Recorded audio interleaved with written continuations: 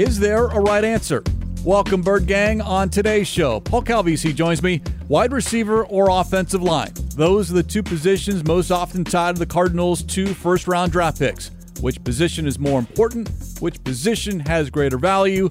And what do the 4 teams that reached Championship Sunday tell us about those 2 positions? Also, real-time reaction. Cardinals making some moves in free agency, and the Seahawks reportedly have a brand new head coach. It's Cardinals Cover 2, episode 724, and it starts now. Welcome to Cardinals Cover 2. Buda Baker, one heart, one grit. This guy's unbelievable. Cardinals Cover 2 is presented by Hyundai, proud partner of the Arizona Cardinals, and by Arizona Cardinals Podcasts. Visit azcardinals.com/podcasts. He's at the 10, at the 5. He's in again. Some more Murray magic. Wow. Here's Craig Grialou. Going to make your day, Paul. Wait, why? I say that and immediately you start laughing. My day, or is it going to be at my expense? No, that's what I want to know. Your day. Okay. I am going to make your day. Well, I feel bad because I was about to rip you. I saw where Larry David bagged on Bill Simmons for being a wrestling fan. And so I was going to actually turn that on you. But now I feel bad for even having that mindset and or strategy / game plan. So I'll shut up over here, do it I should do best, and just stifle myself. Go ahead. Nothing wrong with professional wrestling, Paul. Just make sure you're aware of that. Okay. With that said, and despite your attempts at knocking me, I am going to make your day here on this Wednesday edition of Cardinals Cover 2, presented by Hyundai, proud partner of the Arizona Cardinals. Vincent Bonsinere, hope I'm pronouncing that last name correctly, covers the Raiders for the Las Vegas Review-Journal. Okay. He's at the Senior Bowl. Okay. On Tuesday, posted the following. Michael Penix making some oh-damn throws at the Senior Bowl. Touch, velocity, long balls, short, intermediate, impressive. Wednesday morning, NFL.com. Number 1 takeaway from day 1 at the Senior Bowl. Michael Penix Jr.'s arm stands out. Arm talent just looked different working next to Oregon's Bo Nix, and Notre Dame's Sam Hartman looked more comfortable taking snaps from center than the others. That was written by Lance Zierlein. Again, what is Paul Calvisi's big take here in the offseason? You need a 4th quarterback. Paul, I just gave you that 4th quarterback. See, and I thought it was going to be Bo Nix. But it doesn't matter to me. You don't care. We're not differentiating or distinguishing between quarterbacks. We don't care. Just let there be one QB rising. And in recent history, there has been that one, whether it's been Zach Wilson all the way to 2, whether it's been Trey Lance all the way to 3, last year Anthony Richardson to 4, historically Blake Bortles to 3, Mitchell Trubisky to 2. It happens every year. Some guy with uber arm talent throws on air and gets everyone's attention. Dare I go all the way back to Jamarcus Russell, number 1 overall, because why? He was Uncle Rico and could throw this ball over that there mountain. It happens every year. And where the Cardinals are at number 4, the best thing that could happen to them is QB rising. So whether it's Bo Nix, Michael Penix, or to be determined, doesn't matter. Paul is desperate for more bites at the apple because this Cardinals team, and there's no argument here, has a number of different holes on both sides of the line of scrimmage. And with that 4th overall pick, is it better to take the best wide receiver the game has seen, or as far as the best potential prospect at that position that anyone has seen in a number of years? Or at number 4, do you take the number 1 tackle?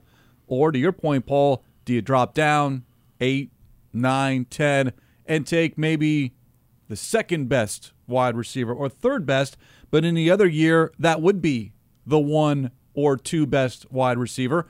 Or do you take a 2nd or 3rd best offensive lineman plus draft capital? And look, this draft is absolutely loaded. Number 1 in offensive tackles, and number 2, wide receivers. So that bodes well for the Arizona Cardinals. But even better is having the choice, having the option.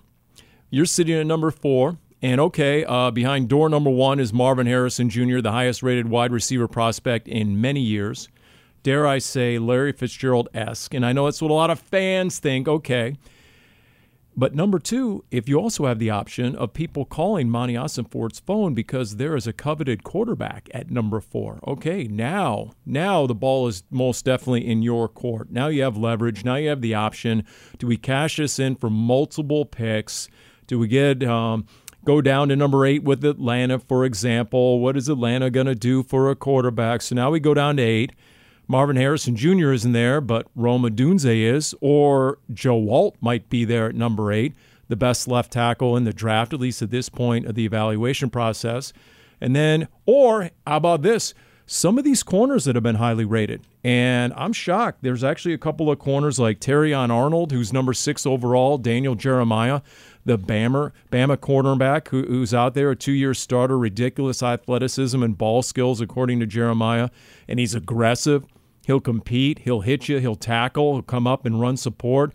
These are all assets that Jonathan Gannon must have in cornerback 1. So maybe you do go corner in the top 10 if you trade down, and then you still get a premier tackle with that second first-round pick because that's how loaded this whole draft is. In fact, Daniel Jeremiah in his top 18 prospects right now, there are 7 offensive tackles. Think about that. Think of how deep this draft class is and how many different options it gives Monty Ossenfort. 7 tackles in the top 18, 4 wide receivers in the top 15. So what's the separation between number 1, Marvin Harrison, and everyone else?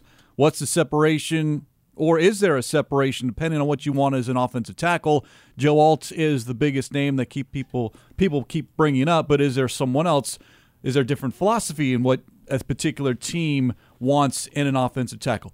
Look, in my opinion, there is no wrong answer because the Cardinals have whatever they want. If Marvin Harrison is there and Monty Ossenfort says, we're drafting Marvin Harrison, okay, let Monty cook.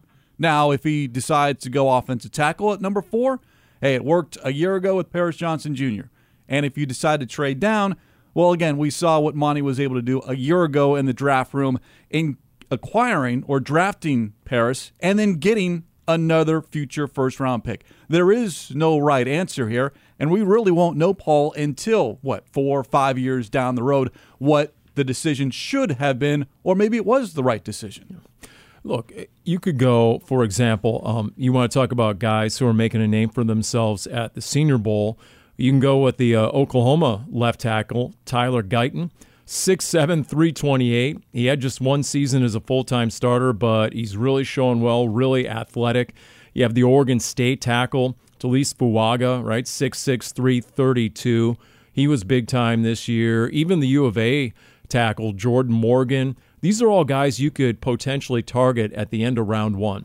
So whether you're getting corner, whether you're getting edge, whether you're getting receiver with that first-round pick, then you could come back with that tackle. There's also a couple of centers who are really highly thought of in this draft. If you're building this O-line for the long term, then maybe you seriously consider that. Remember, you have some high second-round picks as well. Those centers could be there. I could easily see the Cardinals go in that direction. But to me, when it's receiver versus the trenches in the top 10, I keep coming back to Detroit and the futility that has been the Lions' history and their track record of drafting receivers in the top 10. They had a couple of massive swings and misses under Matt Millen, did they not?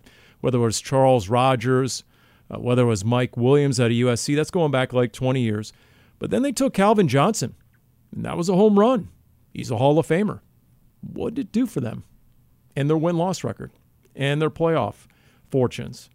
It's when they finally rebuilt the offensive line. And to see what they did in that first half against the 49ers before things got away from them in that second half, but to rush for 148 and just bludgeon the 49ers literally in the first half of the NFC Championship game and take a 24-7 lead. How could you not sit there and watch that and say that's the formula for the Arizona Cardinals, that Honolulu blueprint, not only building your roster, but in trying to dethrone the NFC West champion 49ers. This is not an anti-Marvin Harrison take. It's not an anti-wide receiver take. It's what's best for a team building. And right now, this Cardinals team is still building.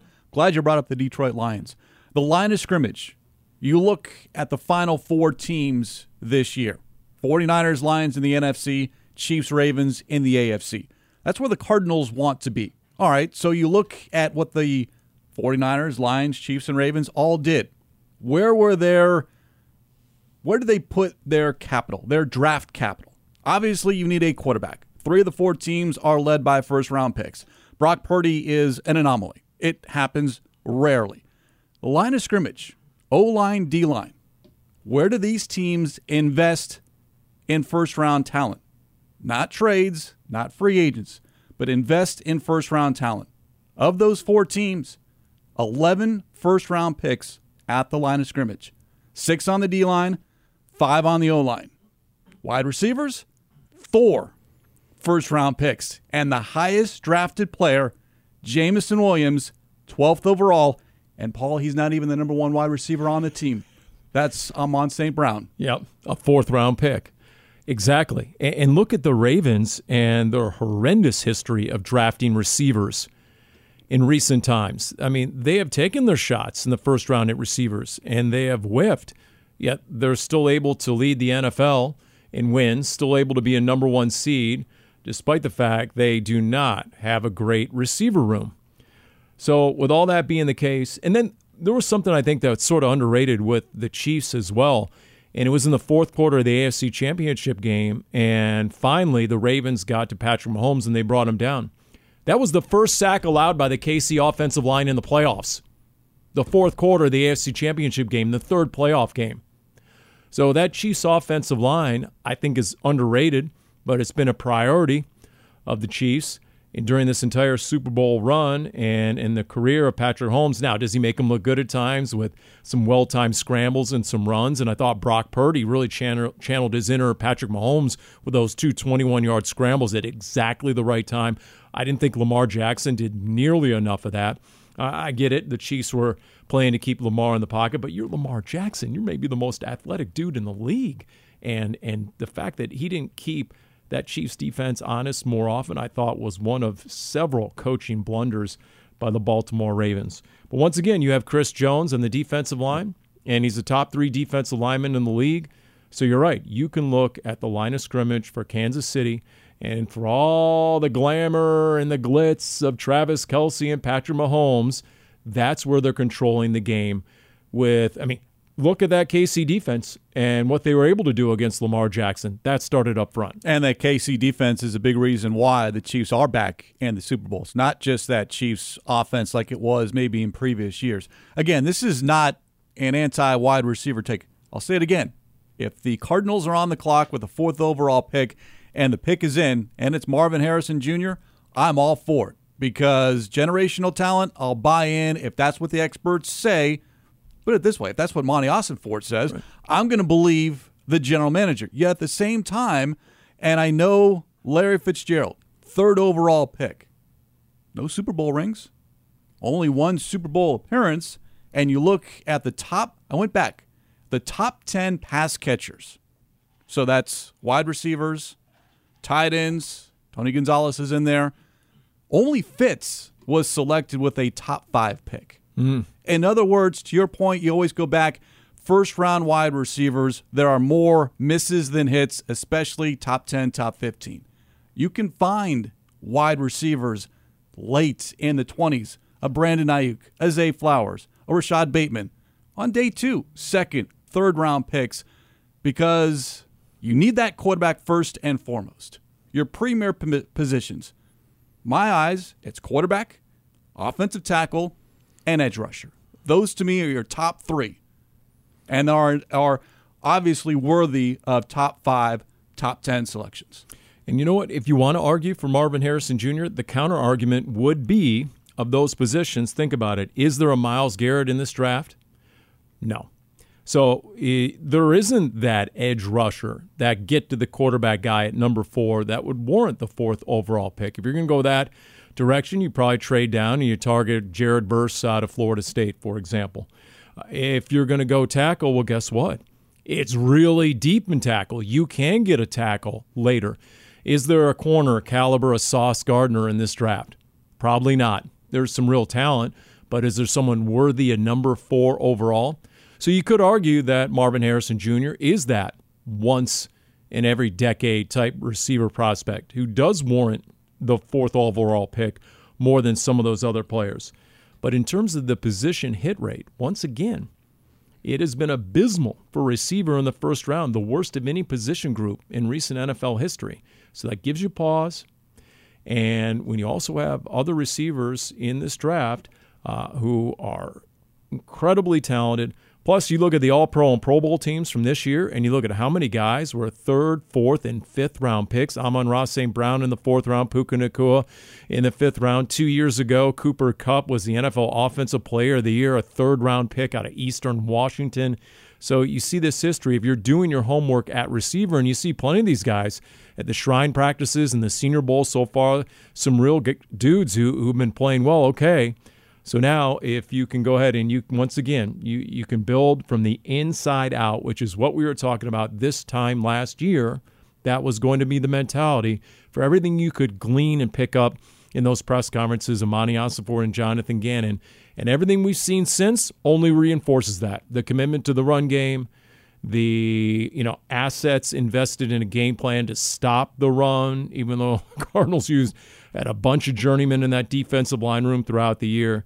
You have to figure that continues to be the focus by the new decision makers. You need a quarterback. Cardinals have a quarterback. You need to protect that quarterback. So obviously that becomes a priority. And yeah, with this Cardinals team, you need a number 1 wide receiver. They have not had a number 1 wide receiver since DeAndre Hopkins, at least in my opinion.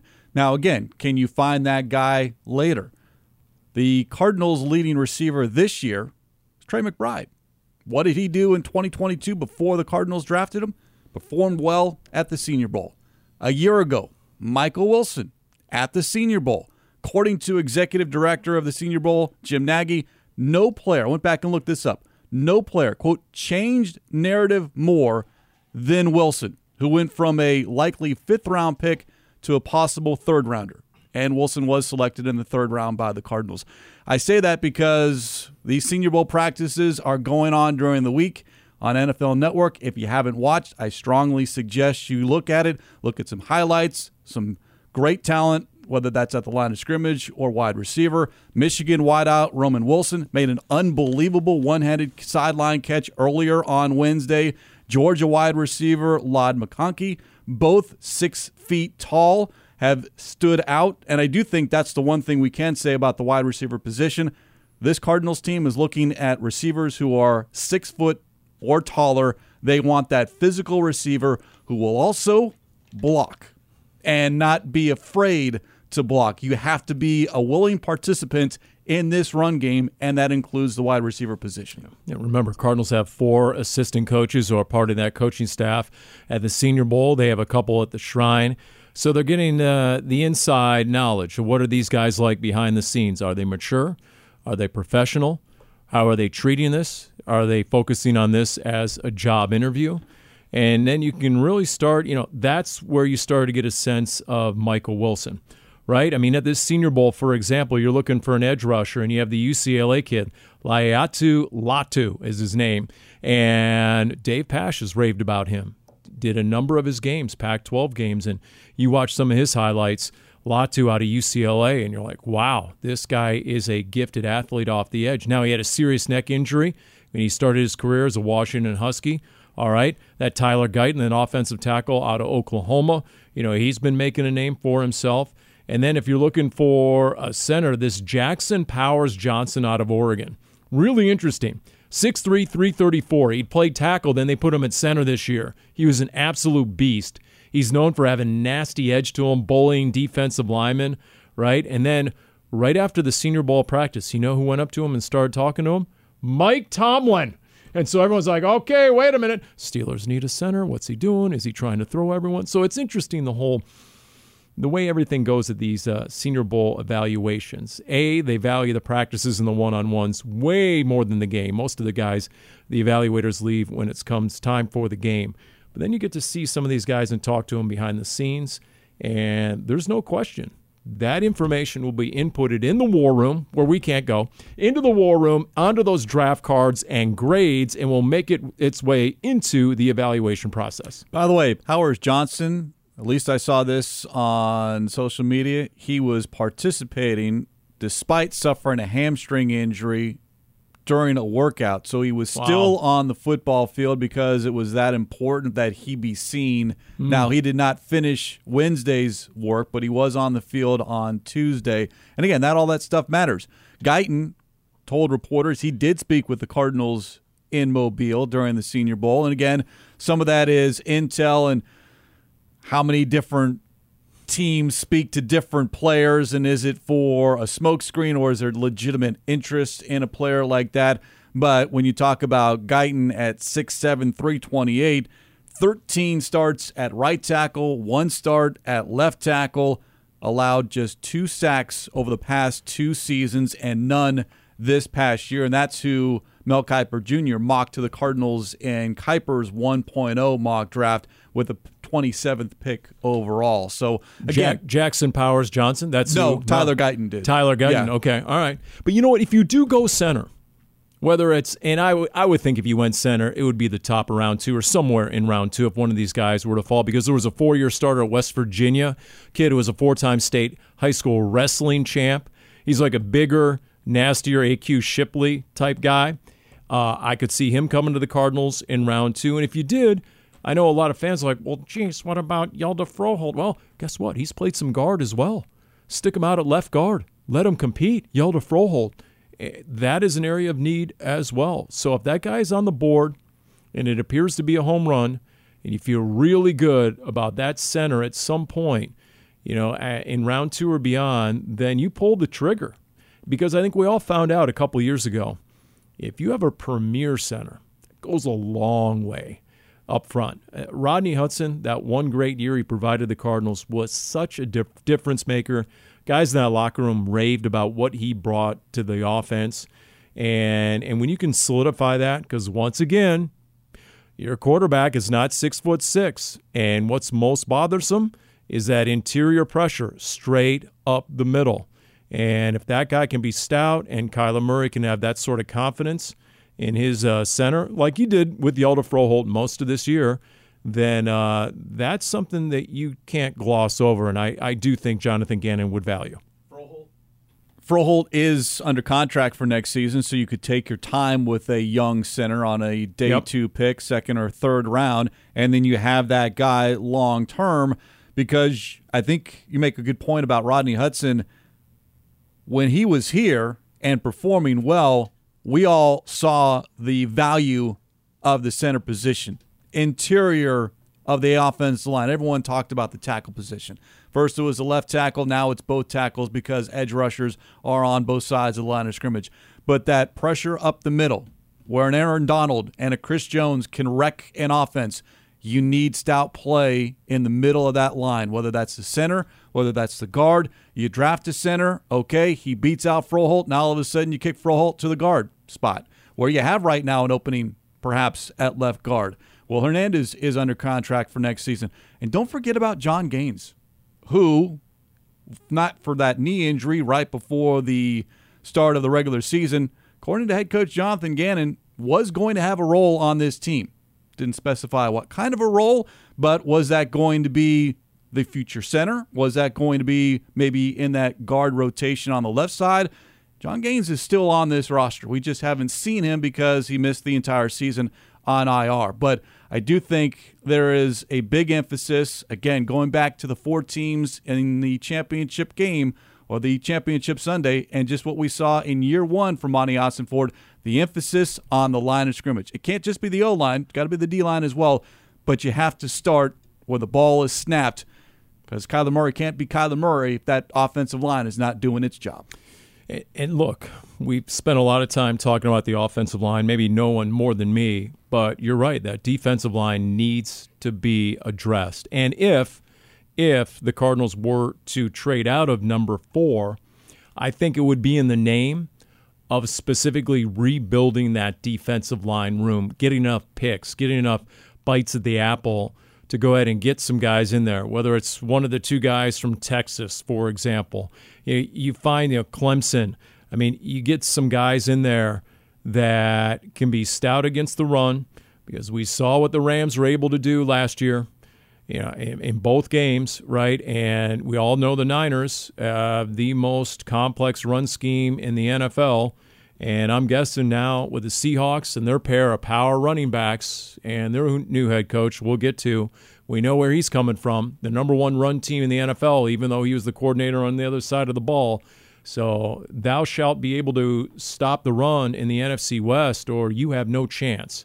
And so, look, if this isn't a year with the premier edge rusher guys, it is a pretty good year for a lot of these defensive tackles. And so maybe the underrated storyline that I haven't really put enough attention to yet is when and if and how many picks are devoted to defensive linemen. The two defensive tackles out of Texas, Byron Murphy II, was on one of the original rosters for the Senior Bowl. Now, according to what I've been reading, is not on a roster. Don't know why. And then the other defensive tackle, T'Vondre Sweat, is participating, but a lot of noise that he opted not to weigh in. And is that a red flag? Now, yes. At Texas, he was listed at 362. You're participating, yet you don't want to jump on the scale. And as a defensive tackle, well, we're expecting you to be a little bit heavy in the 360, 370 range. But if you're not weighing in, but you're still participating, and you're maybe bigger than 362, are you overweight but still want to be on the field? And again, we're reading different things because we have all this time between now and the end of April, but this is all something that we in the media, and I'm sure scouts as well, examine, wonder, question. Why not weigh in? You're participating. Why not weigh in? We appreciate you competing because there are some that just choose not to compete, but the little things like weighing in, why not weigh in? Well, okay, this is kind of a hot take, but there was an offensive lineman, there is precedent here, a few years ago for the Cardinals, who, let's just say, exceeded the capacity of the scale in the Cardinals locker room. They literally had to go to an industrial scale at a warehouse. So you don't want to make headlines for the wrong reasons. So if indeed, A, you're overweight or beyond your acceptable weight range, that's one thing. But number two, if they don't even have the correct scale where they can't even accommodate your largesse, right, your girth, then that could be, A, ultimately embarrassing, and B, has the potential to go viral and really undermine your draft status. And I'll just say this. If you are overweight, you've known about the Senior Bowl. You'll know about the Combine. You have these dates circled on the calendar. It's not that difficult when it's your job. It's your job interview. You have nothing yet, and you're trying to get on a team. You're trying to hear your name called during the 3 days of the draft. It's making that impression. And dare I say, maybe you make the wrong impression when you do or do not do certain things when you're at the Senior Bowl or in a couple of weeks in Indianapolis for the Scouting Combine. By the way, just a quick footnote and follow-up to the whole center discussion. Who are the two starting centers in the AFC Championship game? Creed Humphrey, Kansas City, Tyler Linderbaum of Baltimore.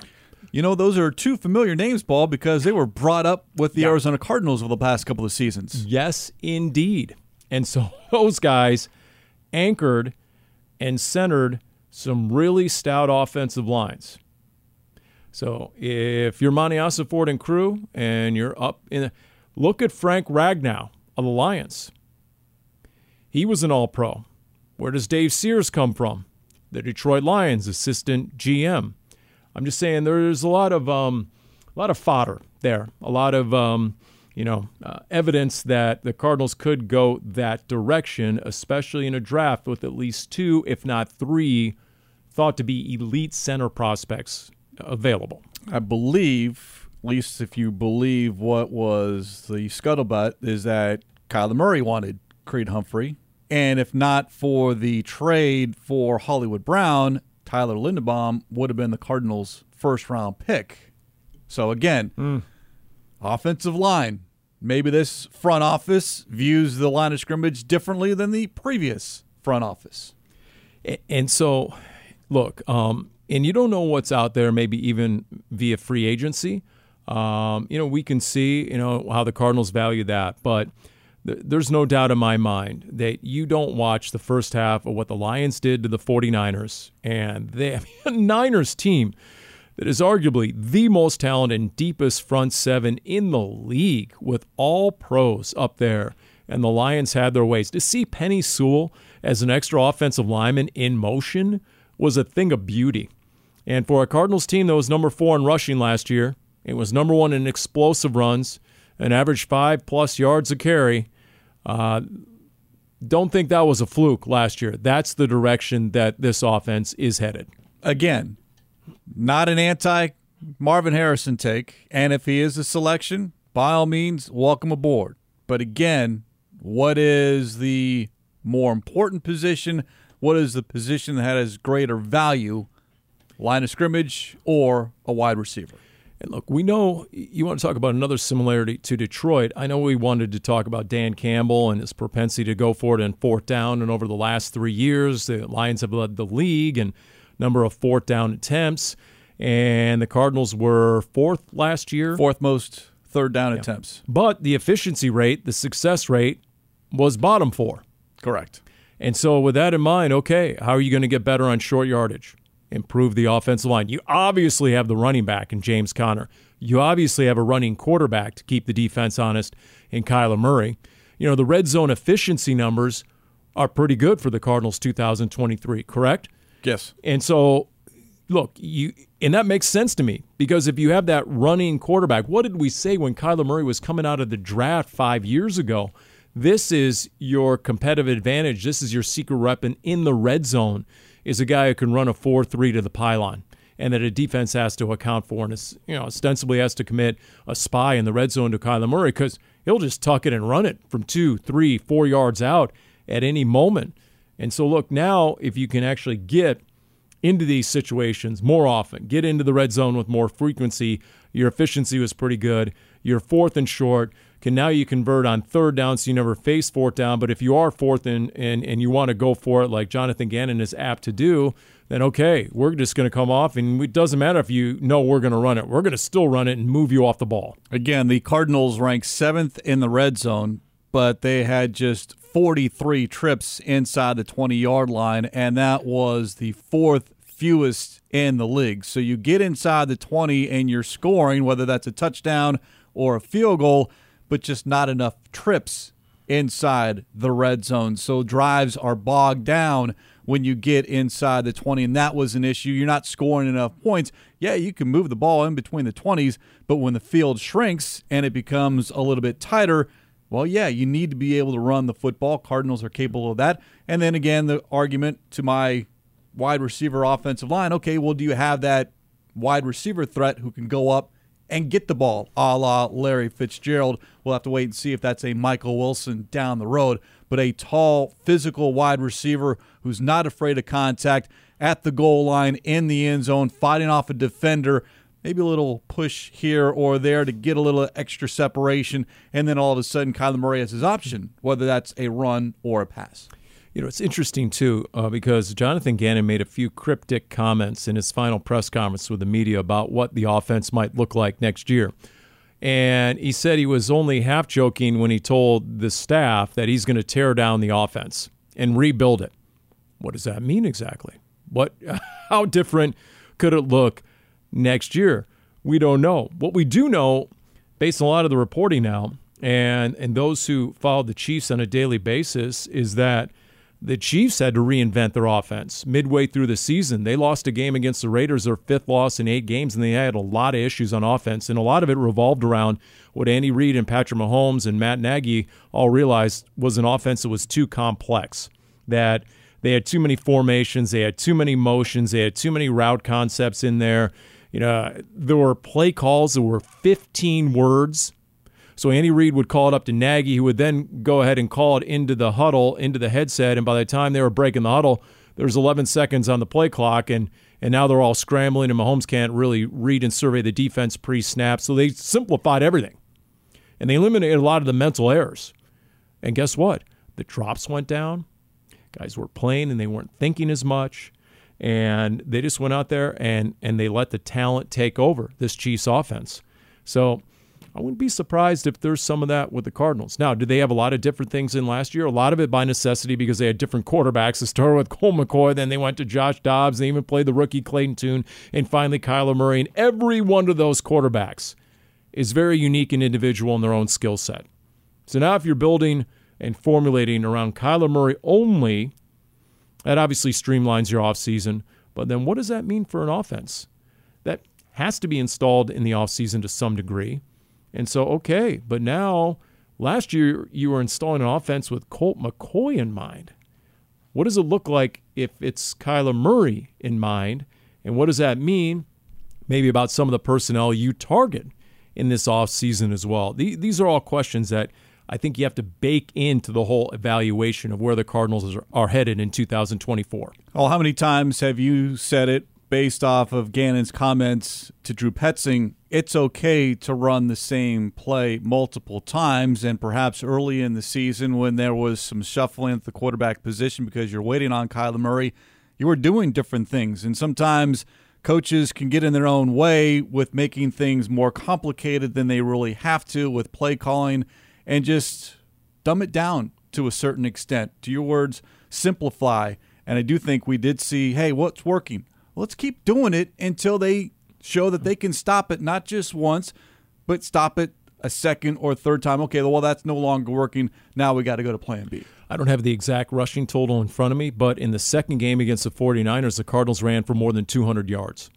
And it was demoralizing to the 49ers. If you watch their post game and Fred Warner, he was at a loss to explain what just happened. That was the first time in 50 games the 49ers had given up 200-plus rushing yards in a single game. And a lot of that, talking to some of the offensive linemen, to your point, was, guess what? We found a couple of plays they can't stop. Here it comes. Again.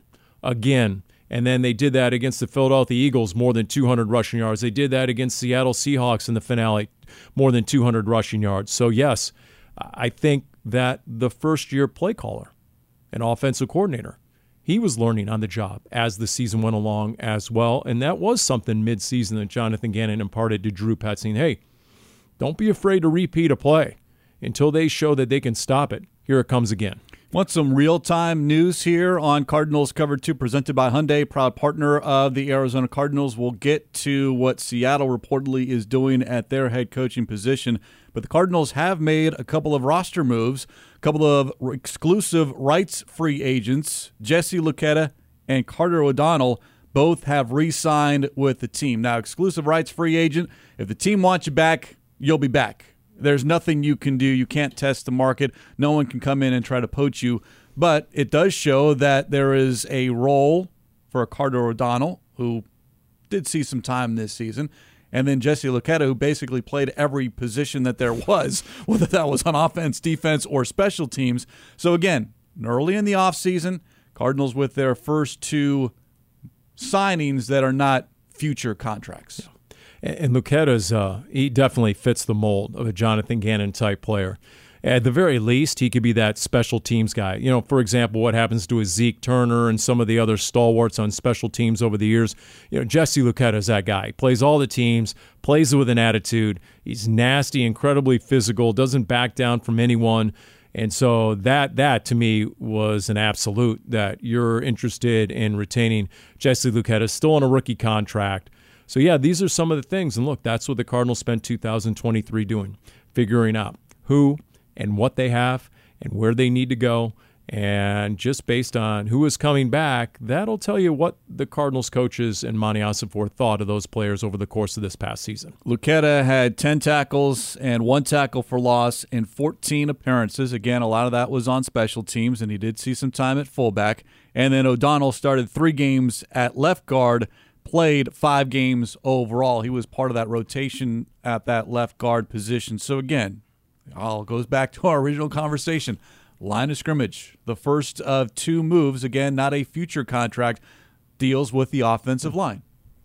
And Kyle Shanahan, it's interesting. When we were in Santa Clara's week 4, and there was a conversation on his weekly TV show, Kyle Shanahan, and he said that when he was first connected with John Lynch as the GM, that they connected immediately because they both shared the same philosophy that when it comes to the draft, there are 3 areas where you need to invest heavily: O-line, D-line, quarterback.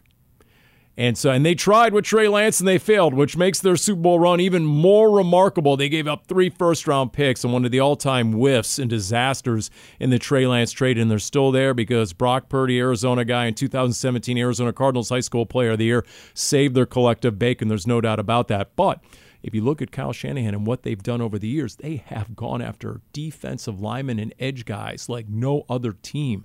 They have invested heavily, including picking up Chase Young over the course of this year. So, okay, now the Cardinals, with arguably the thinnest D-line room in the NFL last year, and just the fact that Nick Rawlis was able to make it go at times was remarkable. I mean, I'm down in the sideline. I'm looking at some of the names and numbers, guys they had called up from the practice squad who a month earlier had been on the street, and now they're a starter and getting 40 snaps in a game. Truly remarkable. So I couldn't help but wonder, okay, what if you give Nick Rawlis a serious D-line room with some real dudes? What is this defense capable of? And I think that process starts this offseason. Before we exit stage left here on Cardinals Cover 2, presented by Hyundai, proud partner of the Arizona Cardinals. We've teased it a couple of times. So again, the Seattle Seahawks, according to reports, have their new head coach. They go from Double Rainbow, Pete Carroll, to M&M, Mike Macdonald, the Ravens defensive coordinator, 36 years old. He becomes the youngest head coach in the league. Now he's not bringing over, I don't think, any of his defensive players with him unless the Seahawks go ahead and sign somebody. But that was the number 1 scoring defense, number 6 in total yards allowed per game.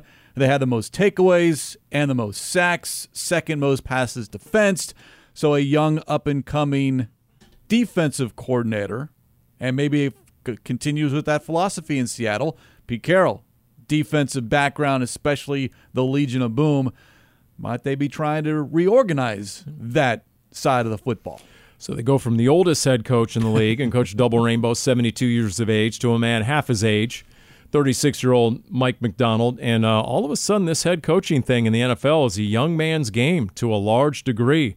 You look at a Dave Canales and a Brian Callahan, Gerard Mayo, and Antonio Pierce, right? Of course, you have Jim Harbaugh in there. That was preordained. And then Raheem Morris, who has plenty of experience going to the Falcons, but he's a high-energy guy. So for all of us, yours truly included, who thought Dan Quinn was an absolute slam dunk going back to Seattle, maybe the fact the 40-burger, the 48-burger that Green Bay put on them in the playoffs, maybe that started to give the Seahawks pause, and they expanded their search after that, and then they stumbled upon a Mike Macdonald who apparently is really impressive in that interview setting. Based on a lot of the NFL insiders and ESPN and NFL Network, a lot of teams, all the teams interviewed Mike Macdonald, they said there was no one more impressive in the interview setting than Macdonald. And I can't remember whether it was Adam Schefter or Ian Rappaport mentioning as part of this breaking news, they're reporting that the Seahawks were willing to wait out the Ravens, meaning they were willing to wait until after the Super Bowl to get even a second interview or make the hire. Obviously, they don't have to wait any longer. But going back to what you said about Dan Quinn and what happened to the Cowboys, whenever I hear that, I go back to the Atlanta Falcons losing a 28-3 lead. Oh. Their offensive coordinator, Kyle Shanahan, who days after that debacle, introduced by the 49ers to be their head coach. Yeah, I get it. But look, it's here's the thing about Mike Macdonald too, is he comes to Seattle and they need to revamp that defense. I think one of the reasons that ownership moved on from Pete Carroll is he was at a loss to explain the final month of the season what had happened to the Seahawks' run defense 2 years in a row. They were near the bottom of the league, if not dead last, in rush defense. Cardinals ripped them for more than 200 in the season finale when they had the playoffs on the line before they were eliminated before the end of the game. So, okay, guess what? I'm guessing Mike Macdonald coming from the Ravens, where they had the number 1 total defense, and they also had the number 1 run game.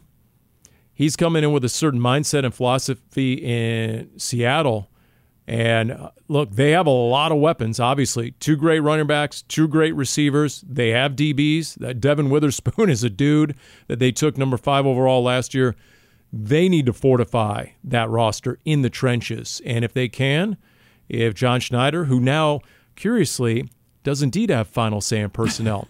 Pete Carroll made it known on his way out that he was in charge of personnel and had final say, and that it was now finally John Schneider's call to have final control over the roster. So with that being the case, all right, because if Seattle starts to build up the trenches, they have a pretty young roster. What's going to happen with Geno Smith? He's on a glorified 1-year contract. They easily could make a move in this offseason. I think that's an underrated storyline in the NFC West. Is Geno Smith really going to be back next year for Seattle? Because if you have a brand new head coach, which you now do, it seems like a good time to get a brand new quarterback. So we'll see. I think there could be a lot more change in Seattle that's still to come, as if they haven't gone through enough already. We come full circle here. Paulie always keeping an eye on the quarterback, whether that's a 4th quarterback to come up to number 4 or a quarterback within the division, maybe a real overhaul with the Seattle Seahawks. Do you make a trade, Cardinals and Seahawks? Is that even possible come draft time? Well, the price goes up. Oh, yeah, of course. There's double the price. Yeah, there's no friends prices, none of that. So, yeah, if they're willing to pay it, then you let them come up and take a shot. If they want to, take a shot. Look, if they want to keep Michael Penix in Seattle at number 4 overall, if they fell in love with the local kid, then by all means, no doubt about it. All I know is, Craig, we did this whole Pro Football Network simulator, right? And I turned into Paulie the dealingist, okay?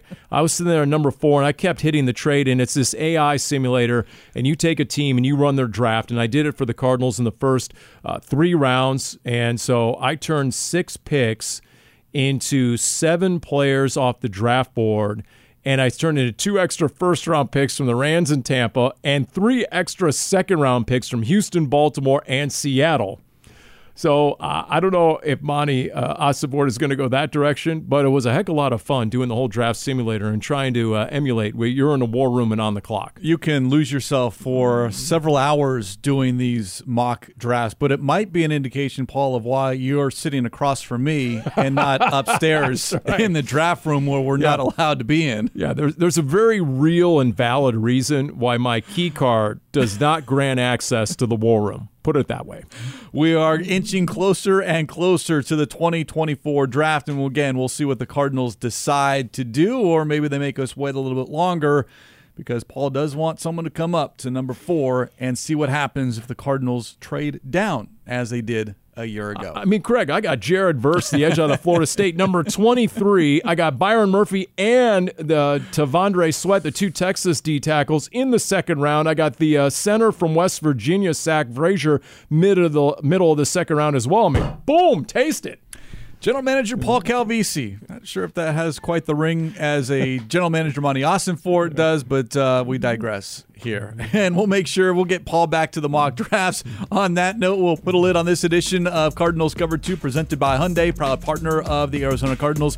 As always, special thanks to our executive producer, Jim Momahundro, our associate producer, Cody Fincher. For the General Manager, Paul Calvisi, I'm Craig Rayolu. We'll talk to you next time here on Cardinals Cover 2. Do not let Paulie cook.